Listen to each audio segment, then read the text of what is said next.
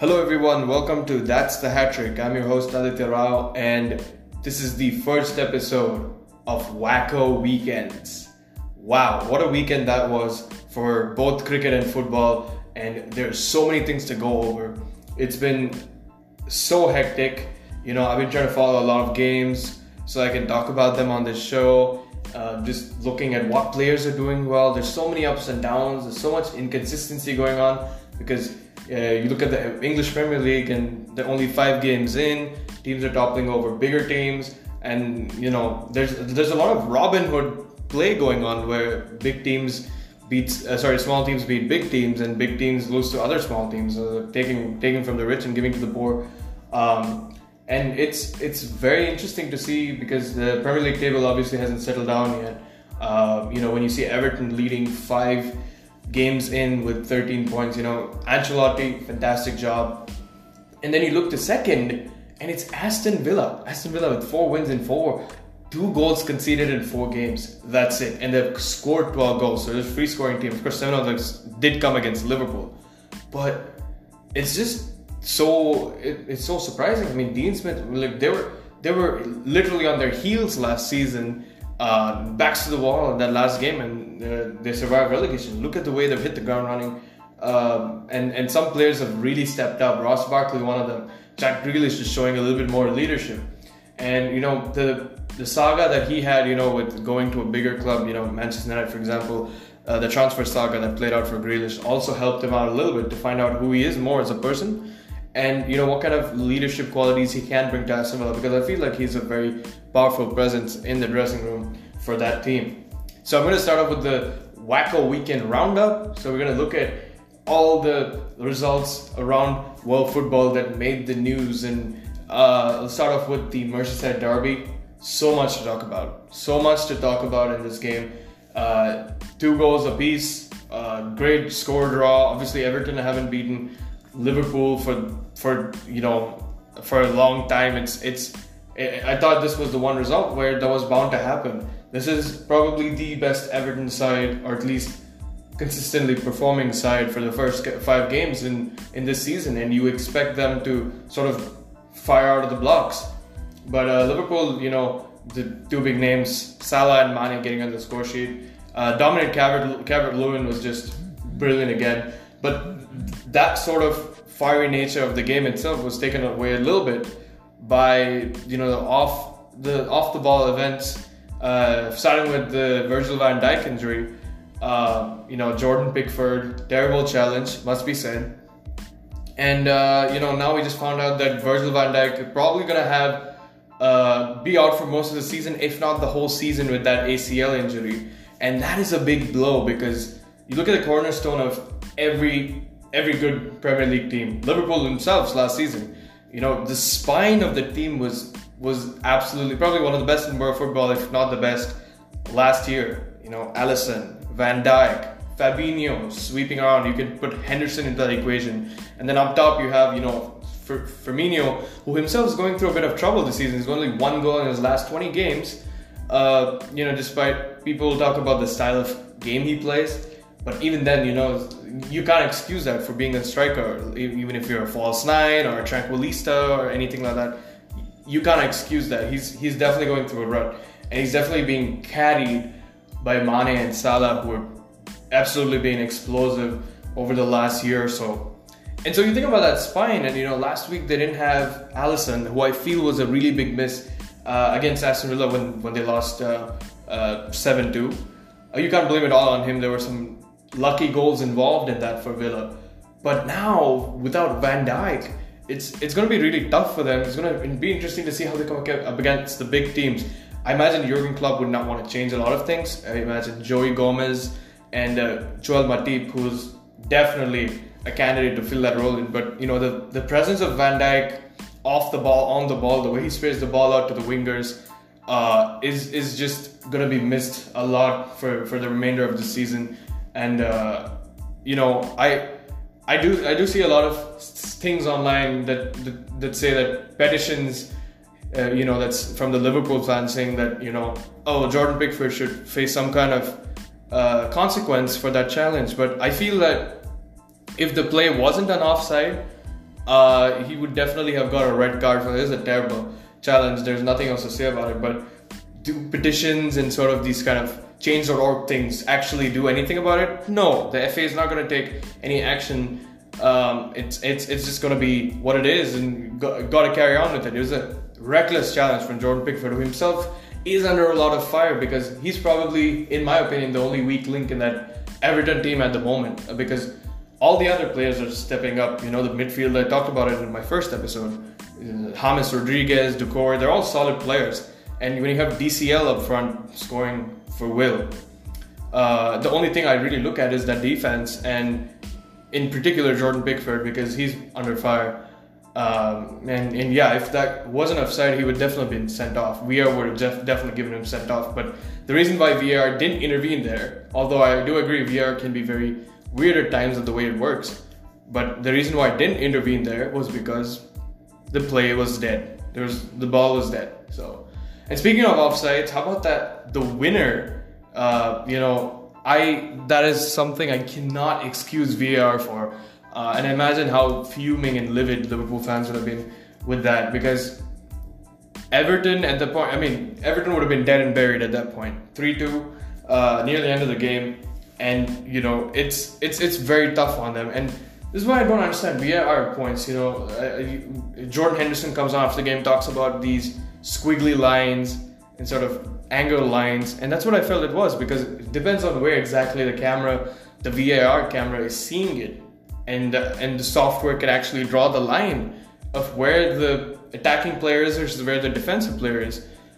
But what I would suggest is, if VAR was to do something like that, why don't you have a continuous camera that sort of has a rail on which it sits on the side of the pitch, and it follows the ball, follows the last attacking lineman, and sort of gives the VAR officials in Stockley Park a little bit more to look at. And it's a straight, you're looking at a straight line from frontal vision, like tunnel vision. You're not looking at it from an angle. Like the broadcast cameras are usually right about the halfway line.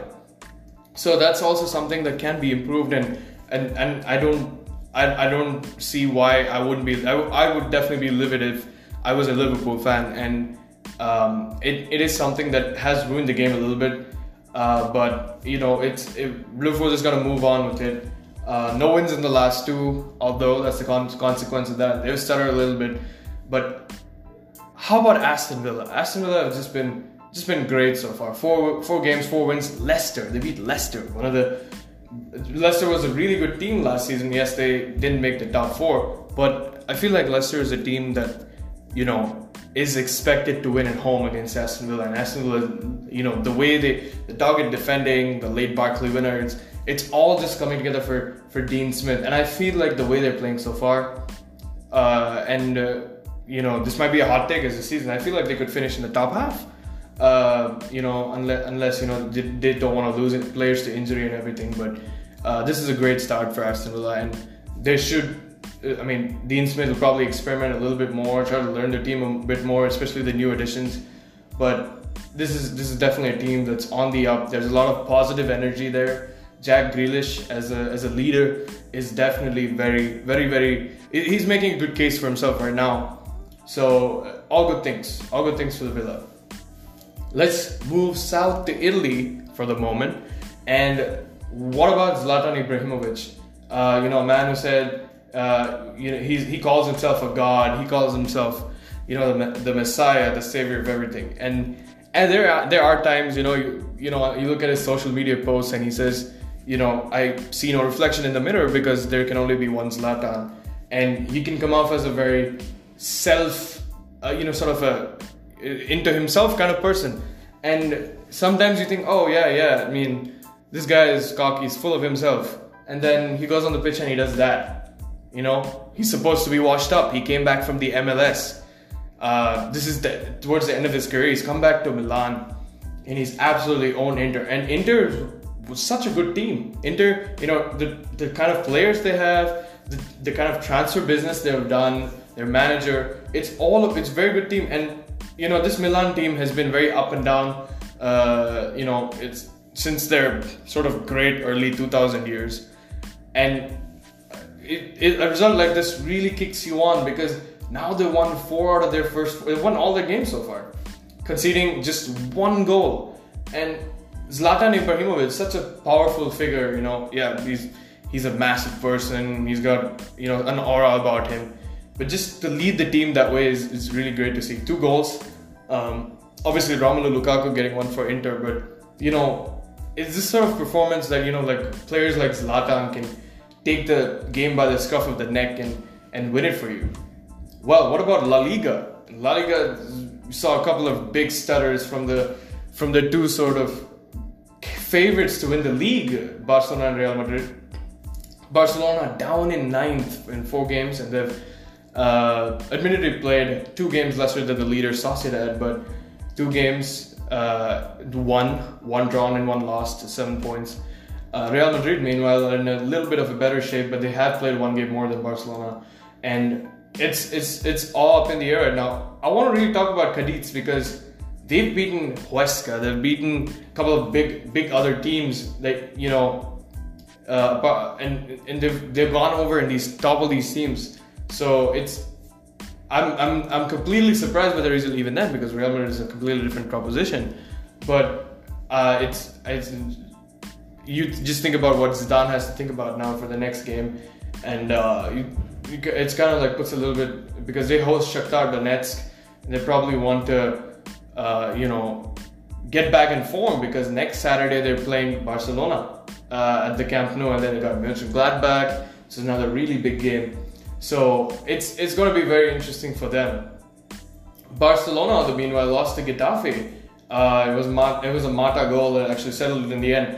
But I look at the stats for that game: 73% possession, 9 shots on target for the home side, and 7 for Barcelona. And I just think about, is it always possession? Barcelona is a team that sticks their authority onto the opposition and sort of forces them to play their way. They keep the ball a lot, they tire out the opposition.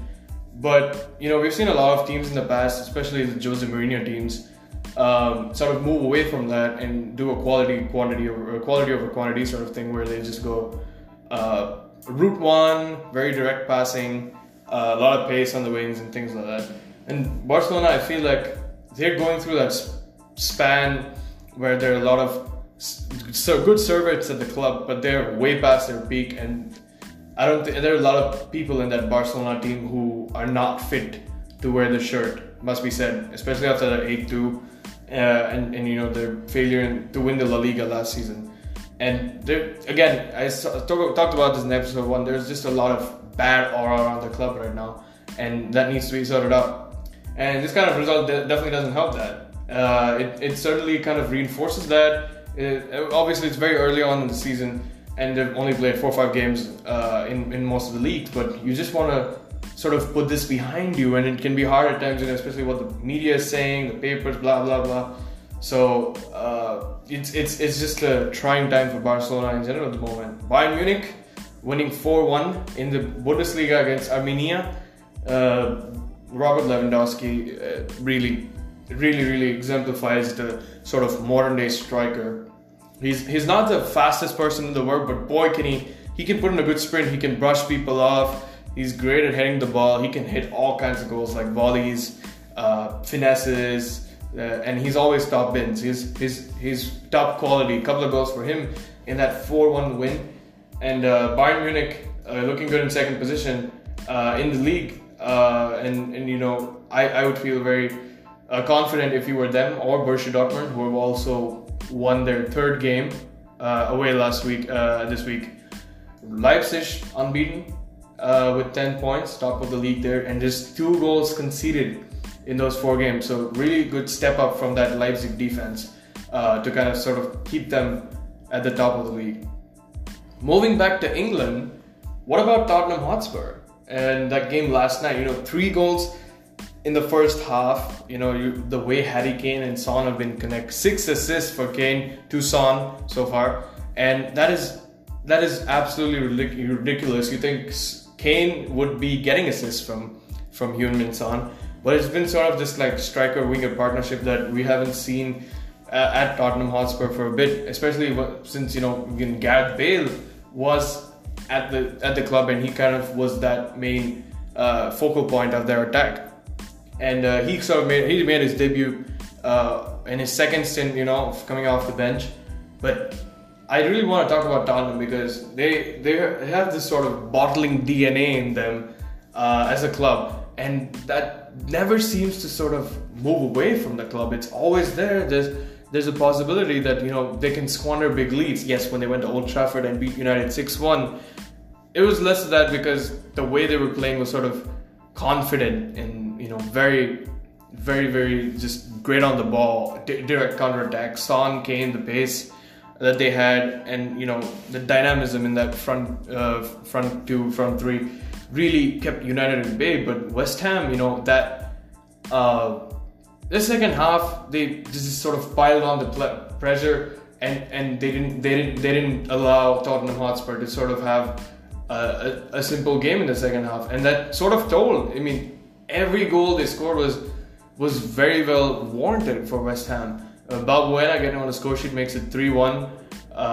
And Lanzini, how about that Lanzini goal? Absolutely brilliant. Just takes a swipe at it. It reminds me of that Alex Tettey goal from a couple of years ago, and reminds me of almost every other Paul Scholes goal. Just this sort of shoot without thinking kind of thing. Defenders closing him down, and he just the power he gets behind that shot is amazing. And Lanzini, yes, he's been unlucky with a couple of injuries the last couple of years, and he's a really good player to watch. I feel that there's a lot of potential with him, and I feel that he's someone who can really do well for West Ham this season if he stays fit and if he stays consistent. But Tottenham, on the other hand, 3 goals up, and the way they played last week, it's very polar. First game of the season, lost at home to Everton, and then they won 2 games. They won 7-2 against Maccabi. You expect them to win there. The dodgy equalizer to Newcastle. Obviously the 6-1 at Old Trafford, but then they go to Southampton and win 5-2. So it's a very testing time for Mourinho. What is his best 11? You look at it, his stints at Chelsea, and the team that won in 2014-15. 8 out of the 11 players put in a constant 8 out of 10 performance every week, or they're always there. There's squad rotation is a thing, but it's with the 2-3 fringe players, the sort of squad players. The 8 out of 11 players are set. You know who they are. They know each other. They play all the time on the field. They're probably trained separately in things like that. Jose Mourinho does not know that yet, and it's been a while ever since he was appointed as the Spurs boss, and you expect him to know that. Speaking of another person who does not know their best starting 11 is Ole Gunnar Solskjaer, of course. Big morale boosting win on Saturday against Newcastle, and Newcastle is a team that can be hard to beat. And you've seen Manchester United sort of struggle against the sort of mid-table and lower table sides. And Newcastle beat Burnley 3-1 convincingly last week in their last game. And when they took the lead, it was a very free goal. And Luke Shaw is under a lot of pressure right now. He's sort of been, since he moved to the club in 2014, he's sort of been this player who's supposedly going to be the sort of next Patrice Evra, the next roaring fullback that Manchester United has. He's sort of always on the brink of being that, and then he puts in a performance like the one against Newcastle. Because obviously the own goal is very unlucky, but just Luke Shaw as a whole has been very kind of polar. Now Alex Telles has come into the team, and how will that affect him? Cavani is going to be a good addition, because I feel like, again, as I was saying, Ole does not know his best 11 completely, but if you have a striker like Cavani who can bring in 18 to 20 goals in the Premier League season, obviously he's a top striker, and he's past his peak, having not played for the last 6 months, but I still feel that he's got a great finish in him. They had that with Lukaku, and they've sort of given that up a little bit. I really enjoyed the performances of Bruno Fernandes and Rashford. Bruno missed that penalty, of course, saved by Darlow, but the counter-attacking goals, when Manchester United play, cluttered free in their mind, when they know what they're doing, they're very good. You saw it in the last portion after Project Restart last season. 9 consecutive away wins now for Manchester United, if you include last season. So when they play hassle-free, sort of direct football, solid football, they're very good to watch. Midfield, Paul Pogba, McTominay, Fred, which is your best pairing? Which is your best sort of holding? And Donny van de Beek can't get edgewise at his side at this moment.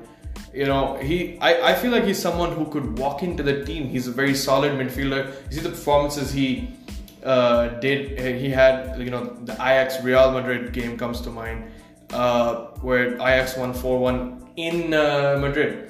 And the performance he had that day against a stellar Madrid midfield, he's not the bulkiest, sort of most physical person in the world, but he can definitely sort of control a midfield, and it's really surprising to me why he doesn't get into the team. Although Ole himself it's very early in the season and they're trying to figure out their best 11, but it's really something that should be sorted out pretty soon for United, especially because they're very, very inconsistent.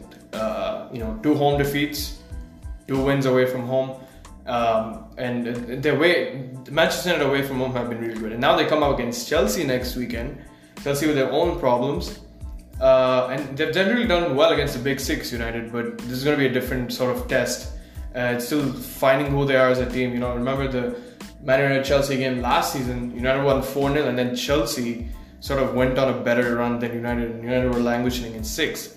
So, but coming to Chelsea, the 3-3 draw this weekend. Timo Werner, obviously big plus, first couple of goals in a Chelsea shirt. They beat Crystal Palace resoundingly last time out, but this time out I feel like Southampton, we were talking about the big teams, sort of like the Liverpools and the Uniteds, sort of, are they at their best, are they not at their best? It's the start of the season, you can never tell that. But with Chelsea, I feel like, again, we talked about in the first episode, Ole Gunnar Solskjaer being in a hot seat. Lampard is sort of in that range, because I do feel like Chelsea now, they're a very much changed team from what they were under Conte or Mourinho. They're very, very much more direct. They're about energy, pace, and it's much less about keeping the ball.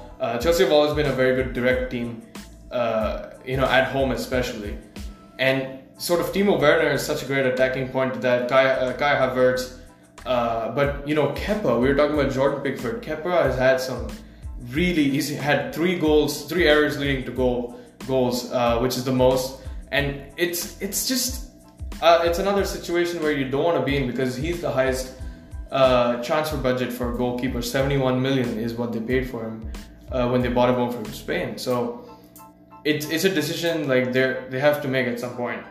I feel like Everton will have to make that decision at some point, because there are goalkeepers out there. I certainly look at the transfer of Emiliano Martinez from Arsenal to Villa, and what he's doing right now. If an Everton or I would say even a Chelsea, if they got that, it would be very helpful to them. Kepa, that Sarri incident and Wembley. I feel like since then it's not been the same with him, and he's very error prone. I mean, he's a very good goalkeeper, sort of traditionally, but he has that error in him, and kind of showed that against Southampton. And obviously it doesn't help when you concede a 90th minute equalizer. So and Chelsea really need to sort out their back four. Again, I said Ole doesn't know his best starting 11 for United, but Lampard's in the same place. What is your best starting lineup? Will we get a clue at Old Trafford, or will we get a clue against Sevilla in the Champions League? Is all to be seen. But I feel like Lampard is another manager like Ole whose honeymoon period is sort of over, and now fans expect those results, especially after the kind of money that Lampard has spent on players like Havertz and Werner, and the sort of quality you have in front, Pulisic you can't always outscore the opponent. Yes, they'll bring you goals. They brought you 3 goals at home against Southampton, but he should start. Frank Lampard didn't sort of have assets for his defense, like to spend money on defense, and it really shows from that result. What about Man City? Man City themselves, in the top half now, thanks to that win against Arsenal, albeit a 1-0 win. They did look like they were in control of the game for the most part. Raheem Sterling, I've been impressed with Raheem Sterling recently. He's matured a lot. Last season and a couple of seasons before, you'd see him sort of miss these erratic chances. You'd miss him one-on-ones, sort of hit the post, hit the bar when he's on goal, eyes to the goalkeeper.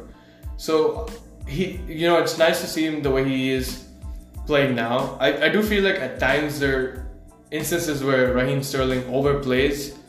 There was an instance in the Arsenal game where he was up against Bellerin, sort of cuts inside, puts Bellerin on his back, and then instead of shooting the ball, a little bit more directness from Sterling, and he probably could have settled the game.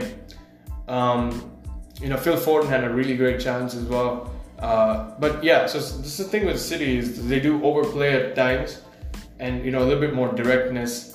I think about the directness that Yaya Toure had. Yes, great passer and everything. In that one season where he scored 20 goals, the sort of the courage to take a shot and back yourself to take a shot. I feel like that still needs to come to Raheem Sterling. He finishes really well, but that still is still there. But his maturing process is going really well. And the way he spoke at the press conference after the game as well, sort of being very concise about things, and he seemed to be in a positive, express a positive vibe, which is very good if you're a City fan.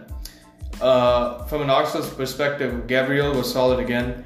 On the previous show, Tony Adams was talking about how impressed he was with Gabriel, and I've been impressed with him as well, because Arsenal, David Luiz is still he's old, and in David Luiz, I don't know if he'll be the Arsenal centre back for the long term, maybe even for the rest of the season if they get a better centre back in the winter transfer market. But I do feel like Gabriel is showing a lot of good things. He's pretty strong, and he can definitely make a really good tackle.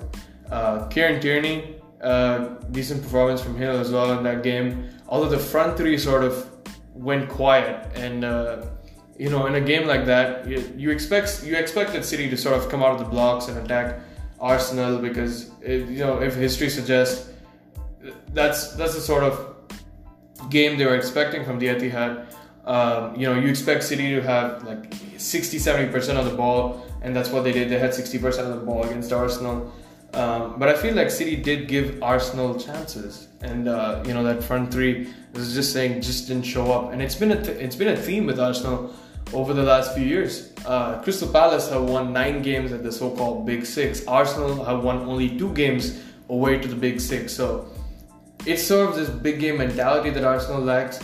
I was talking about Granit Xhaka and Patrick Vieira, kind of like the comparison as to the leaders that the Arsenal team had in the past. Tony Adams, and the leaders on the pitch now is you can give the captain's armband to Aubameyang, but is he that player who will tell you, hey, get back in position, and sort of express his mind when things are not going well for the club? I'm not completely sure about that.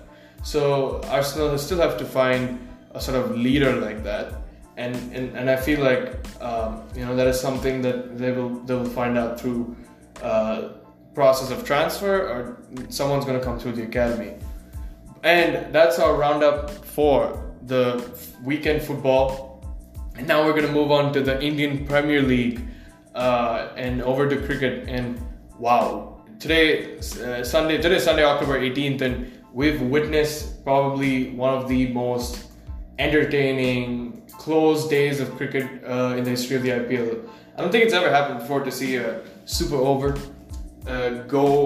happen in both games, the early game and the late game. In fact, the late game going into a second super over, and Kings 11 Punjab 176 for 6 beating the Mumbai Indians. And for a long time in that run chase, you felt like Kings 11 Punjab had control of the game. KL Rahul again coming big, great. I feel like he's shown a lot of maturity himself in terms of captaincy. He's definitely put numbers on the board, orange cap contender. So is his partner, Mayank Agarwal.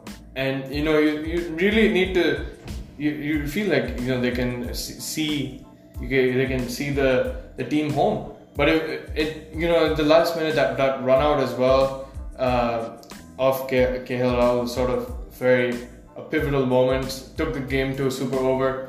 And in super over, really 5-for-1. 5-for-2. The Kings 11 Punjab, and their three batsmen sort of just didn't get going in that super over. And then KL Rahul got LBW. It was great. It was great bowling from Jasprit Bumrah to just keep them out to 5.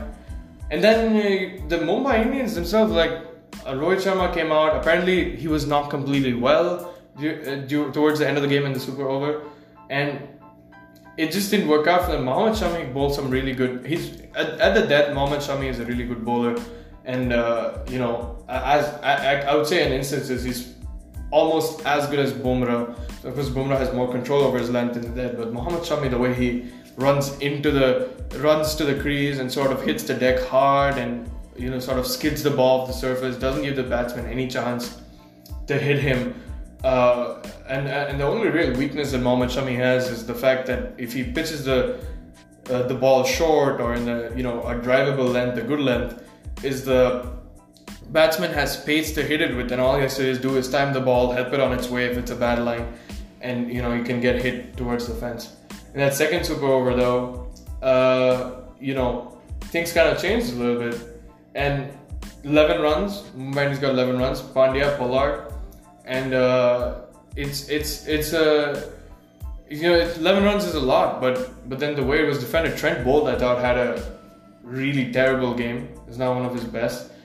4 overs, 48 runs, going at 12 and over in the game, and then a super over, full toss first up to Chris Gayle, and then got hit for a couple of boundaries, which finished the game off for Punjab. It's a good win for Punjab. Still keeps them in the playoff hunt. I still doubt that they will make it, especially because the gap between 4th and 5th place now, because KKR won the super over early on in the day, and that was a very important victory for KKR because it brings them 2 points closer to the Royal Challengers and the Mumbai Indians now that they lost, and sort of keeps Kings 11 Punjab at bay. CSK as well now all on 6 points.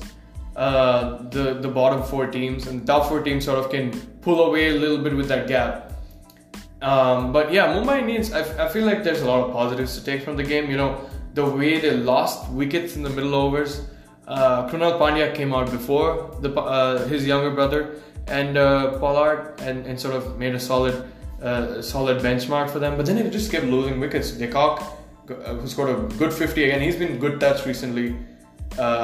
And he got out very cheaply, and you thought the Mumbai Indians wouldn't get to sort of a 170, but and then the way they finished it off is great. The depth that the Mumbai Indians team has, Ishan Kishan also didn't perform well in this game, but the depth that they have is just staggering. And after the end of the regulation 20 overs, Krunal Pandya was talking to the hosts, the show hosts of the IPL, and they're saying, we have a sort of fluidity. We understand our roles in the team now, and there's sort of a clarity as to how the batting lineup sort of works. This time is when Hardik Pandya comes in 2 or 3 down. After Suryakumar Yadav, the next 3, Pollard and the 2 Pandya brothers, sort of very fluid. If it's 15 overs in and Mumbai Indians lose their second wicket at say a 140, you probably want to send Pollard in. Because he can get his eye in early and hit the long shot.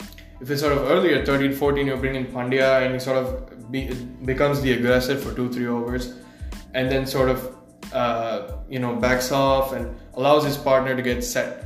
And then if you're Krunal Pandya, for example, comes in at 10th, 11th over if you lose your second wicket, and he's a bit more of a he's not he can hit the long ball, but he's much more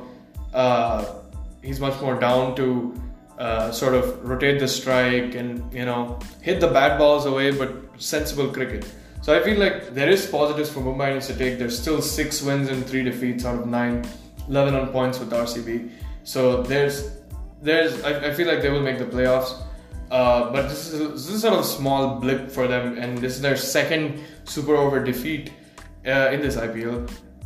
So they would be hoping that they finish the job in the 20 overs to sort of just kill off games. Mumbai Indians, like their problem in the last few IPLs was that their starts were just terrible. The start of the season was terrible, but now they've started well. The goals just keep kicking it on and show a little bit more cutting edge as a bowling unit. Especially Trent Boult, because I feel like he's one of the best bowlers in the world. When he swings the ball into the right-handers, brings LBW and the outside edge into play as well as bowl. So there's a couple of things they need to work on, and they sort of have the time now for that, a couple of days before they play CSK on the 24th. So yeah, it's not the best situation to be in, but they're still second in the league table, 2 wins out of the last 3. So Rohit Sharma will take that as the captain, but I'm sure they will be heart-wrenched, especially the fact that they reduced Kings 11 to 5 runs in the first super over, and then they themselves couldn't finish it. Well, I'm going to move on to the previous game in the day, which is KKR SRH. And what about that performance from KKR in the super over? For most of the game, especially in the run chase, it looked like SRH was in control. David Warner, I found it interesting that David Warner came where he did, 2 down. Obviously Johnny Bairstow and Kane Williamson opening the batting. I thought Kane Williamson opening does suit him a little bit. He was very aggressive, a strike rate of 153 in the 19 balls that he faced for 29. And I feel that, he could have kicked on, gave his wicket away really cheaply, caught at fine leg. But Johnny Bairstow as well getting a start, just can't convert it. The interesting thing, I thought that David Warner would come in at 1 down, but he came in 2 down. Priyam Garg came in at 1 down, and that trick didn't work. And so this sort of experimental batting changes, especially for your sort of set, experienced overseas batsman, doesn't seem to be working. Mumbai Indians, of course, the 3 middle order batsmen, the Pandyas and Pollard, their roles are sort of more defined. We saw RCB the other day against Punjab, and they sent AB de Villiers very, very much down the order compared to where he normally goes, and it didn't work. They probably lost 10-20 runs. There were suspicions that AB might have been sick or he wasn't feeling well, but then he came out and batted, and he didn't last long. So I feel like Sunrisers should send David Warner 1 down, especially because after he got in, the way Warner rotates strike, he's a very busy player on the pitch. He doesn't have a weak zone in terms of what kind of shots he can play. He's a 360-degree player. So you would want him coming on at 1 down. Manish Pandey at 2 ideally. So that ploy definitely didn't work. We haven't seen enough of Vijay Shankar. Samad came in and scored 23 or 15. And I thought he could be a little bit more useful to the team that way as a sort of death over pinch hitter.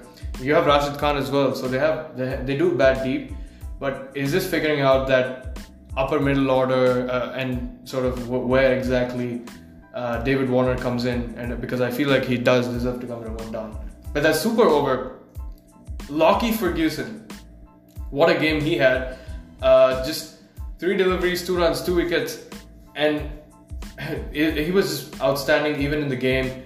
4 overs, 15 runs. 13 of his 24 deliveries in the game were dots, including 3 wickets, economy of 3.75. So great addition to Kolkata Knight Riders. Sort of the kick they needed in the bowling lineup. Pat Cummins was bought in for very expensive money. He did perform in this game, only going at 7 over and picking up a wicket. But Pat Cummins generally has been hit around the park a little bit. But now he has Lockie Ferguson on the other side, and he's bowling. Today he bowled really well. Andre Russell surprisingly went 14 and a half an over. So Kuldeep Yadav obviously being back in the side, when you lose someone like Sunil Narayan, what a spinner he is, and what he contributes to at the top of the order. So KKR has that depth, but now they're sort of still finding their rhythm as a bowling unit, and I think Lockie Ferguson is a great addition to the team, especially the way he hits the deck hard. If he's bowling the ball short, he has a great full end delivery in him, which goes under the bat at times. It's so hard to defend against. So absolutely vital that this performance came into Kolkata Knight Riders, especially because I was talking about earlier, the table, it sort of creates that 4-point separation between themselves and the now 6 points out of 9 games Sunrisers, who have lost 3 in a row, and they will be desperately looking for a result in their next game. They get a couple of days off. They play Kings 11 Punjab next on the 24th. So looking at some other games from the IPL, AB de Villiers, wow, nothing else to say about that. RCB looked down and out when Rahul Tewatia produced that stunning catch effort in the deep. I really thought that was a 6 when he hit it, but we've seen some astonishing fielding in the IPL this year, and Rahul Tewatia of course has benefited from this IPL, and he's put in some clutch performances for the RR. Obviously that half century which won them the game, but also just as a complete fielding unit, it is nice to have someone like him in there and the sort of presence he has. Well, Rajasthan Royals, they're in a rut of their own. One of their last 3 games, 2 defeats on the spin. I really thought that this Rajasthan team, especially when Ben Stokes came back in, could have sort of kicked on a little bit from where exactly they were as a unit last year. But Steve Smith, great half century, great way to get back into form. I thought Robin Uthappa at the top of the order was brilliant. He was aggressive. He allowed Ben Stokes to sort of play, a sort of more subdued role. And then, but again, they got to figure out this order. Josh Butler down the order, strike at less than 100. Sanju Samson got out very quickly, and Ben Stokes, threw his wicket away to the white ball to Chris Morris. So it's another thing, another situation for them where, it's sort of like the SRH situation. How do you sort out this batting order? Because on any given day, Sanju Samson can open the batting, Josh Butler can open the batting, Steve Smith can open the batting, and Ben Stokes is opening the batting. So you've got to figure out that order. I do feel like Sanju Samson at 1 down is probably the best position. But then what happens to Steve Smith? Do you send him opening? And if you do send him opening, where does Robin Uthappa go? Do you play Josh Butler 3 down, or do you play Josh Butler opening with Ben Stokes? So Ben Stokes can play the long innings and Josh Butler can sort of be the aggressor early on. So it's sort of things that Steve Smith has to figure out. And really coming to captaincy, Virat Kohli is sort of, I would say Virat Kohli has matured a lot in this IPL as captain. There have been a couple of games questionable. Of course, that game against Punjab where De Villiers came very much late down the order, and it probably cost them 15 to 20 runs. 15 to 20 runs, which could have won the Royal Challengers the game. So I think, RCB in IPL in general, they've always lacked a sort of squad consistency. Who are their best players? Who are their best 11? And this year it looks like they've got it with a couple of changes here and there. Shivam Dubey went out for the last game and they got in Gurkeerat. And what I feel is that, Chris Morris has been a great addition. Moeen Ali can't get a game. Obviously they lost Kane Richardson for the whole season. So Chris Morris is a great addition. He sort of boosted the morale of everybody else. 4 wickets against the Rajasthan Royals. Udana, on the other hand, was very ordinary against RR, 3 overs for 43. But I've been impressed with RCB's young bowlers. Washington Sundar and Chahal obviously is 30 now, but both of them together have been bowling really well in tandem. Navdeep Saini can hit the deck hard. He's maturing pretty well as well. Shahbaz Ahmed too. 2 overs for 18 runs. And I want to talk about the RCB innings because, in reply to that, and we'll come to the AB de Villiers masterclass, but, Devdutt Padikkal, he had his sort of honeymoon period early on where he scored a couple of half centuries. And now his innings against the Rajasthan Royals, especially RCB as a team, which is very slow in the middle overs. They have a run rate of about 6.8, 6.9 in the middle overs, which is the worst in the IPL. So Devdutt Padikkal, definitely his wicket was a blessing in disguise for RCB, which sort of kicked it on to the rest of the team. Gave AB de Villiers the number of deliveries he needed. I really do feel that, and this was a question posed by the commentators, and I sort of agree with it.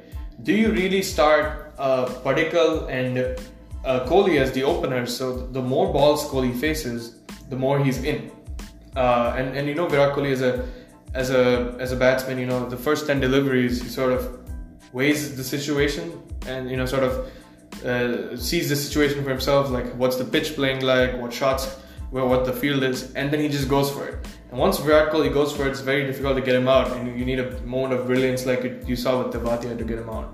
So, and Aaron Finch, he's been very polar as well. He had that half century, but then apart from that, he's struggled a little bit. The technique of Aaron Finch, you don't associate Aaron Finch with that. The way the bat and pad gap, the way he got cleaned up in the previous game, and the way he threw away his wicket in this one. But AB de Villiers, there is no words to describe this man. We saw 73 of 33 against the KKR, and RCB put off 194 in Sharjah. But how about this? When you have 54 of 4 overs, Gurkeerat Singh just scored only 19 of 17. He was on the other end admiring AB basically, and that was a one-man show. 6 sixes, striking at 250. And I was talking about captaincy earlier, and I really want to bring in the Steve Smith topic back and why he gave Jaydev Unadkat the 19th over.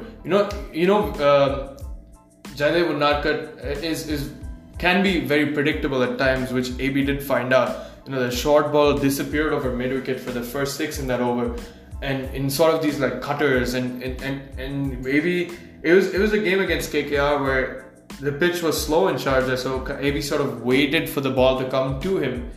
And in the 19th over, he's not expecting Jaydev Unadkat to bowl at full pace because he knows AB can sort of hit the ball a long way. And it made it very predictable. Length ball, the second 6 disappearing as well, and then a short ball again, which went for a third 6, and then at that point you give up the game to RCB. That over really absolutely lost them the game. And then Jofra Archer came in, and he went for 10 and a half over in that game as well. And they really need Jofra to sort of put up a good performance. I was really impressed with Kartik Tyagi. I thought he bowled really well. Deserved the wicket of Kohli, albeit a big moment of brilliance. But he's maturing a lot. I feel like he needs support. I feel like Jofra Archer definitely needs to up his game. Unadkat definitely needs to up his game. I feel like Ben Stokes could be a part-time option. Take some pace off the ball, go a couple of overs, just conceding 7 or 8 runs rather than 10 or 15 towards the death, and it could make a really big difference to the final score. So again, a couple of things to think about. And speaking of struggles, I want to talk about Andre Russell. Yes, it's good that the KKR won. Owen Morgan can sort of burden a little bit of the sort of shoulder the burden of being a captain, which it was clear on the face of Dinesh Karthik when it was under his leadership. But Andre Russell has just not had his best IPL so far. 9 of 11 against the Sunrisers, and it just feels that at this point the comments that were made after last season when KKR failed to make the playoffs, about him sort of again shouldering a lot of the burden on the team, all the big innings he played last year. So it feels like sort of got to him a little bit, and he's definitely not the Ray Russ we knew from earlier. The bowling performances, he's been hit around the park. and in the batting, he's just not. His strike rates are way down there. So I feel like something needs to be sorted out. I mean, does he still feel the pressure to score runs? I mean, looking at the scorecard from the last game, it looked like there were equal contributions from Shubman, Rahul Tripathi, all of them getting starts. Nitish Rana and Morgan and Karthik towards the end, taking them to 163. But Dre Russ, I feel like if he comes out too early, and then he sort of goes for it very early. So his role in the side needs to be sort of figured out. He has a big role to play in KKR getting into the playoffs. So he definitely needs to step up. Pat Cummins needs to step up, but Andre Russell's slump. I know he may have a suspected injury as well, because there were a couple of times in games where he went down, holding his leg. But if that is the case, then he should be rested for a couple of games. It would be a very big gamble to do. I expect Sunil Narayan to be back soon after his action was clear. So KKR, again, a couple of overseas players, most important overseas players for them, and they need to just sort of bring them back in form, because having Sunil Narayan as an opener is absolutely brilliant. But they did allow them to bring in Lockie Ferguson, and you saw the way he performed. CSK and their game against the Delhi Capitals. Shikhar Dhawan, first of all, what an amazing century. He did get his chances. He was 3 times lucky in that game. CSK got a really good total, although I do feel like, CSK openers have not made the best use of the power play. And Faf du Plessis in general has thrown away his wicket a couple of times. Especially in that game and against RCB as well.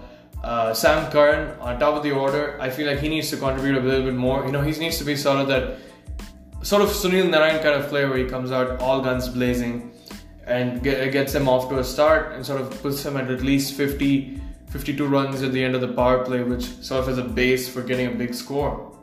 He's not been able to do that. He lasted only 3 balls. Tushar Deshpande went for a little bit but did get that wicket.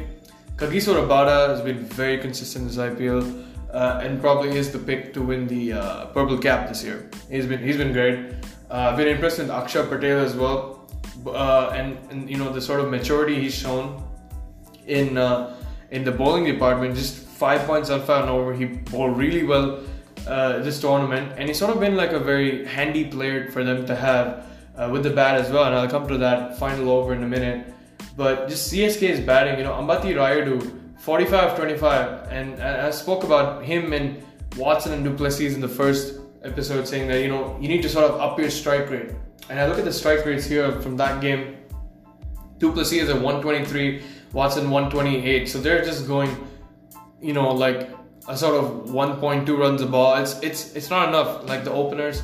You look at the strike rates that some other big batsmen have, in 140s, 150s, the David Warners, the De Villiers of this world, and then Ambati Rayudu comes in, and CSK always have this flurry towards the end. Jadeja played really well with the bat, 4 sixes in his 33. MS Dhoni again struggled a little bit, just 3 of 5, and his tournament so far has been forgettable, both as a captain and as a batsman. But again, CSK's batting order, they really need to kick things on. You look at Virat Kohli or someone like a David Warner at the crease.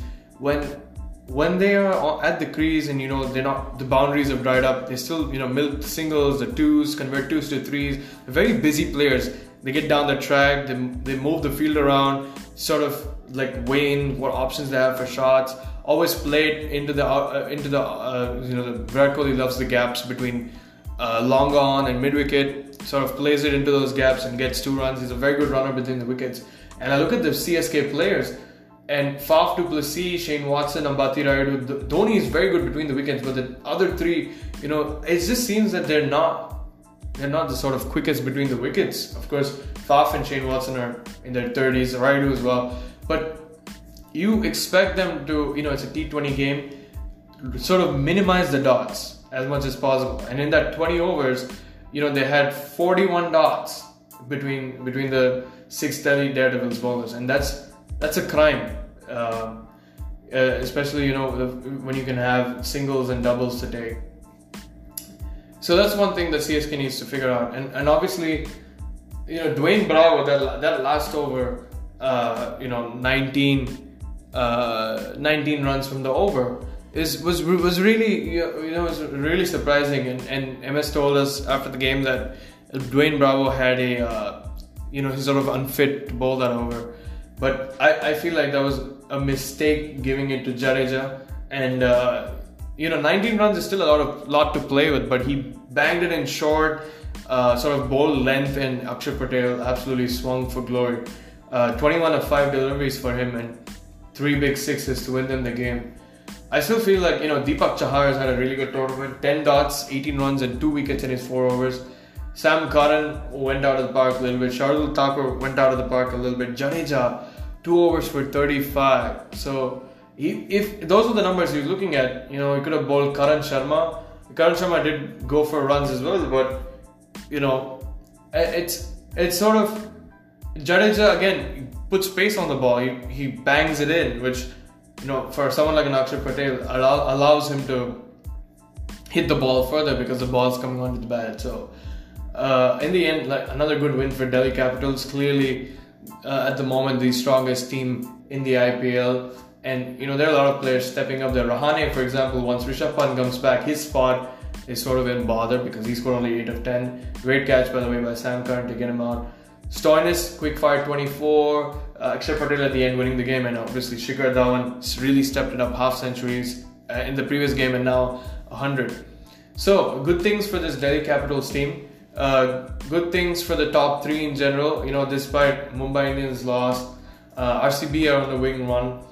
And the only team at the moment that needs to actually worry about, their recent form, especially Sunrisers, the fact that they've gone 3 straight defeats, and they're slowly allowing that gap between themselves and the Kolkata Knight Riders, who are in 4th spot, to get bigger and bigger.